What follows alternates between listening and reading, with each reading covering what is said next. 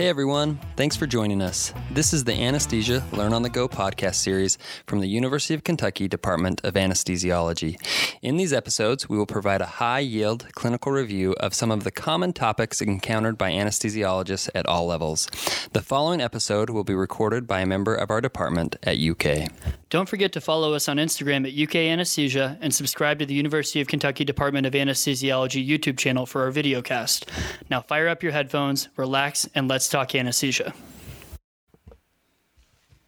Hello everyone, my name is Eric Johnson. I'm a current PGY4 CA3 resident within the University of Kentucky's Department of Anesthesiology. This podcast will be covering intracranial hypertension. By the end of this podcast, it is my hope that the listener will be able to describe the determinants of intracranial pressure, understand cerebral blood flow, and how it is affected by metabolic activity, temperature, oxygenation, and ventilation, recognize the signs and symptoms of intracranial hypertension, as well as understand the management and anesthetic implications for taking care of patients with elevated intracranial pressure. So let's start with the basics. Intracranial pressure, or more commonly known as ICP, is the pressure within the intracranial cavity. Now, the cranium is a closed space with an average volume of about 1.7 liters. It contains only three things: brain tissue, cerebrospinal fluid, and blood. The normal pressure within this space is about 5 to 15 millimeters of mercury. The Monro-Kelly doctrine states that since this is a closed space with a fixed volume, an increase in the volume of one of these components will lead to a rise in the pressure within the entire system unless it is compensated for by an equal reduction in the volume of another component. The ability to compensate for large increases in ICP is greatly limited, and once the compensatory mechanisms are exhausted, the results of prolonged ICP elevation can be devastating and include impaired perfusion and herniation. Another important concept to understand is cerebral blood flow. As the Monro-Kelly doctrine states, through manipulating cerebral blood flow, we can mitigate increases in ICP. Cerebral blood flow, or CBF, is autoregulated to meet the regional oxygen demands of the brain. The process of autoregulation typically occurs within a range of mean arterial pressures between 50 and 150 millimeters of mercury, but may be shifted higher in patients who are chronically hypertensive. Normal CBF flow occurs at a rate of about 50 milliliters of blood per 100 grams of brain tissue per minute and is influenced through multiple physiological factors. We'll discuss four: metabolic demand, temperature, oxygenation, and ventilation. Firstly, metabolic demand.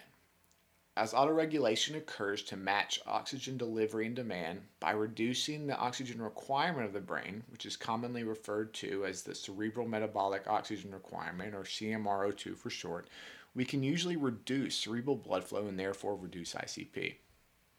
In regards to temperature, temperature is directly related to cerebral metabolic activity, as well as directly affecting vasomotor tone.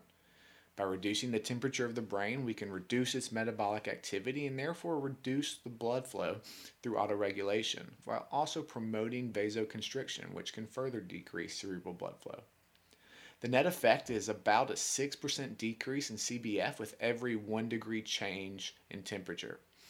However, therapeutic hypothermia below 35 degrees centigrade has been associated with a decrease in CBF that is greater than CMRO2, which can possibly potentiate ischemia and should therefore be avoided. In regards to ventilation, cerebral blood flow has a linear relationship with the partial pressure of CO2 between 20 and 80 millimeters of mercury. For every 1 millimeter of mercury reduction in PaCO2, we get a 2 to 4% reduction in CBF.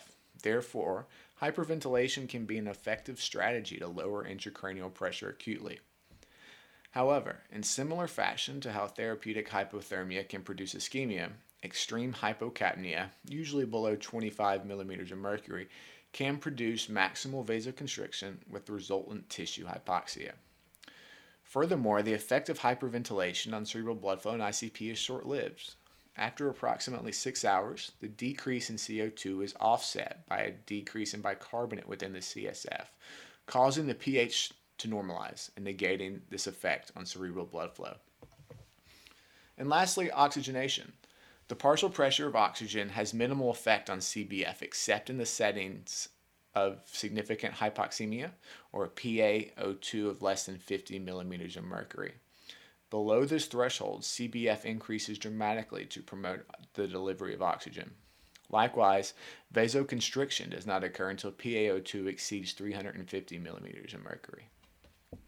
Another important concept to understand is the principle of cerebral perfusion pressure, which is fundamentally the driving pressure for forward blood flow and is defined physiologically as the difference between either mean arterial pressure and either ICP or CVP, whichever is higher. Now that we've outlined the underlying physiology, let us begin to discuss some of the clinical implications.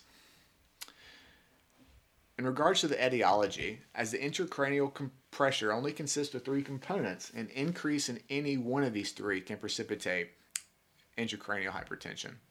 In regards to brain parenchyma or brain tissue, any patient who has the intracranial malignancy or those with cerebral edema can further be subdivided into cytotoxic, vasogenic, or interstitial in nature.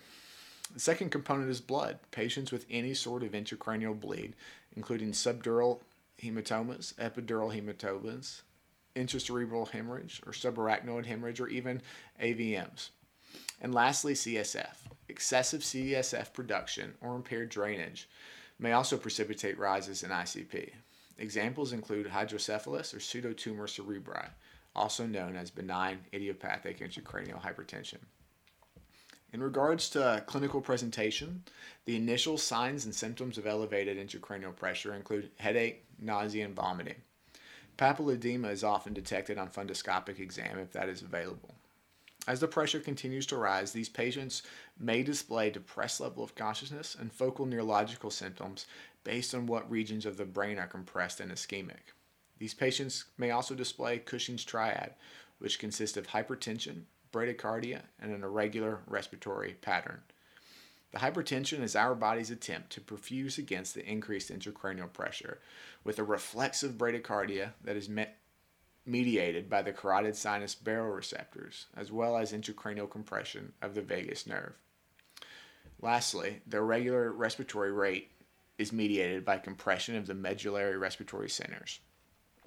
In regards to diagnosis, any patient who is suspected of having intracranial hypertension warrants emergency neuroimaging, which is able to demonstrate both regions of parenchymal compression as well as possibly even etiology. Elevated intracranial pressure is a medical and possibly surgical emergency. Once diagnosis is confirmed, management is focused on addressing the cause of the elevated intracranial pressure. Until definitive therapy can be accomplished, steps should be taken to reduce the ICP acutely, to maintain cerebral perfusion and support the patient's hemodynamics. As with most emergency situations, it is helpful to fall back on the basics, the ABCs. In regards to the airway, many of these patients will require intervention due to inability to protect their own airway in the setting of depressed mental status or even anticipated surgical intervention. Most often will require rapid sequence induction. These patients are unlikely to be NPO. Furthermore, rapid securing of the airway is important to prevent the development of hypoxia or hypercarbia, which could result in an increase in cerebral blood flow and worsen intracranial hypertension. In regards to induction agents and paralytics use, succinylcholine and ketamine should be avoided as these are associated with an increase in intracranial pressure. Out of all the hypnotics, etomidate is a good choice as it can decrease their CMRO2 while maintaining cerebral perfusion pressure.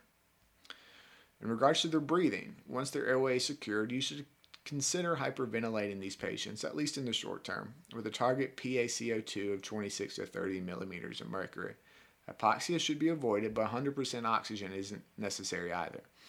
And hyperoxia can even precipitate free radical production and promote vasoconstriction.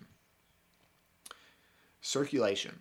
Invasive blood pressure monitoring should be employed to ensure adequate cerebral perfusion pressure is maintained, as well as allow serial ABG measurements to determine the PaCO2. Central venous access should be obtained for CVP monitoring, as well as the infusion of vesicants such as vasopressors or hypertonic saline. Traditionally, the internal jugular vein was avoided due to concern of impeding cerebral drainage. However, there is very little evidence to support this. Hemodynamic targets include a goal cerebral perfusion pressure of 70 millimeters of mercury or a MAP greater than 80. Other initial steps which should be taken include elevating the patient's head to 30 degrees. Avoid hyperthermia with the use of Tylenol or cooling blankets, or in severe cases, heat exchange catheters. These patients should be started on a sedation in attempts to reduce the CMRO2 and prevent agitation. Hyperosmolar therapy with either hypertonic saline or osmotic diuretic mannitol. The goal of both is to promote the movement of free water out of the cranium and into the vascular space, but be judicious with either in the setting of patients with disrupted blood-brain barriers. EVDs. If surgical intervention is not possible immediately, an external ventricular drain can be placed to facilitate ICP monitoring, which allows for optimization of mean arterial pressure and cerebral perfusion pressure, and can also allow for the drainage of CSF. Goal ICP should be less than 22 millimeters of mercury with a cerebral perfusion pressure of 70. If despite all of these interventions, ICP remains elevated, burst suppression can be employed through the use of barbiturates and EEG monitoring. If these patients come to the operating room, all of the same principles apply. Ultimately, time is brain, and the emphasis should be on allowing the surgeons to begin working as quickly as possible. Preoperatively, if not already sent, a baseline CBC, BNP, coags, and type and cross should be obtained, but not at the expense of delayed arrival to the OR. Induction. The airway should be secured with an RSI technique that maintains cerebral perfusion pressure. Hypercarbia and hypoxia should be avoided, as well as acetylcholine and ketamine. Arterial and central venous access should be gained for the reasons outlined earlier, but not at the expense of delaying the surgery. Maintenance. Volatile anesthetics are potent vasodilators, which uncouple our body's normal relationship with cerebral blood flow and CMRO2, potentially increasing CBF and ICP. Therefore, general anesthesia should be maintained in these patients through an intravenous anesthetic or combination which uses less than half a MAC of volatile agent combined with intravenous agents. Administration of hyperosmolar therapy or Decadron should be discussed with the surgeon. Hemodynamic goals, as outlined earlier, include keeping their cerebral perfusion pressure greater than 70. If your ICP is not known, keeping a MAP of at least 80 is reasonable. In regards to extubation, these patients are unlikely to be extubated at the end of the case. Reasons include depressed mental status, expected large volume fluid shifts in the setting of hyperosmolar therapy, use of sedation to decrease CMRO2, intentional hyperventilation, and control of hemodynamics. Other postoperative management should include elevation of the head, avoidance of hyperthermia, stress ulcer prophylaxis, and possible anti-epileptic prophylaxis. So this concludes our discussion of intracranial hypertension. I know we covered a lot, so before finishing, I wanted to highlight what I really hope that y'all would get out of this podcast. 1. The intracranial vault is a closed space with only 3 components: blood, brain, and CSF. That's it. An increase in any one of these, if not compensated for by a decrease in another, can cause a rise in ICP. 2. CBF is affected by CMRO2, temperature, PaCO2, and PaO2. 3. Intracranial hypertension is an emergency, as an elevated ICP can result in tissue hypoxia and herniation. 4. Follow your ABCs: rapid airway securement, hyperventilation, access, and maintain adequate cerebral perfusion pressure at all times. And lastly, time is brain. Medical or surgical therapy should be administered in a timely fashion in an attempt to save as much tissue as possible. Thank y'all for listening, and I hope y'all found this helpful. Please feel free to contact me if there are any questions, concerns, or comments. Thank you very much, and have a great day. Hey everyone, thanks so much for listening. We really hope you enjoyed this podcast. If you have ideas for future podcasts, please reach out to us via email at learnonthego@uky.edu. Don't forget to follow us on our social media accounts as well, on Instagram and Twitter, UK Anesthesia. From all of us at UK Department of Anesthesiology, have a great day.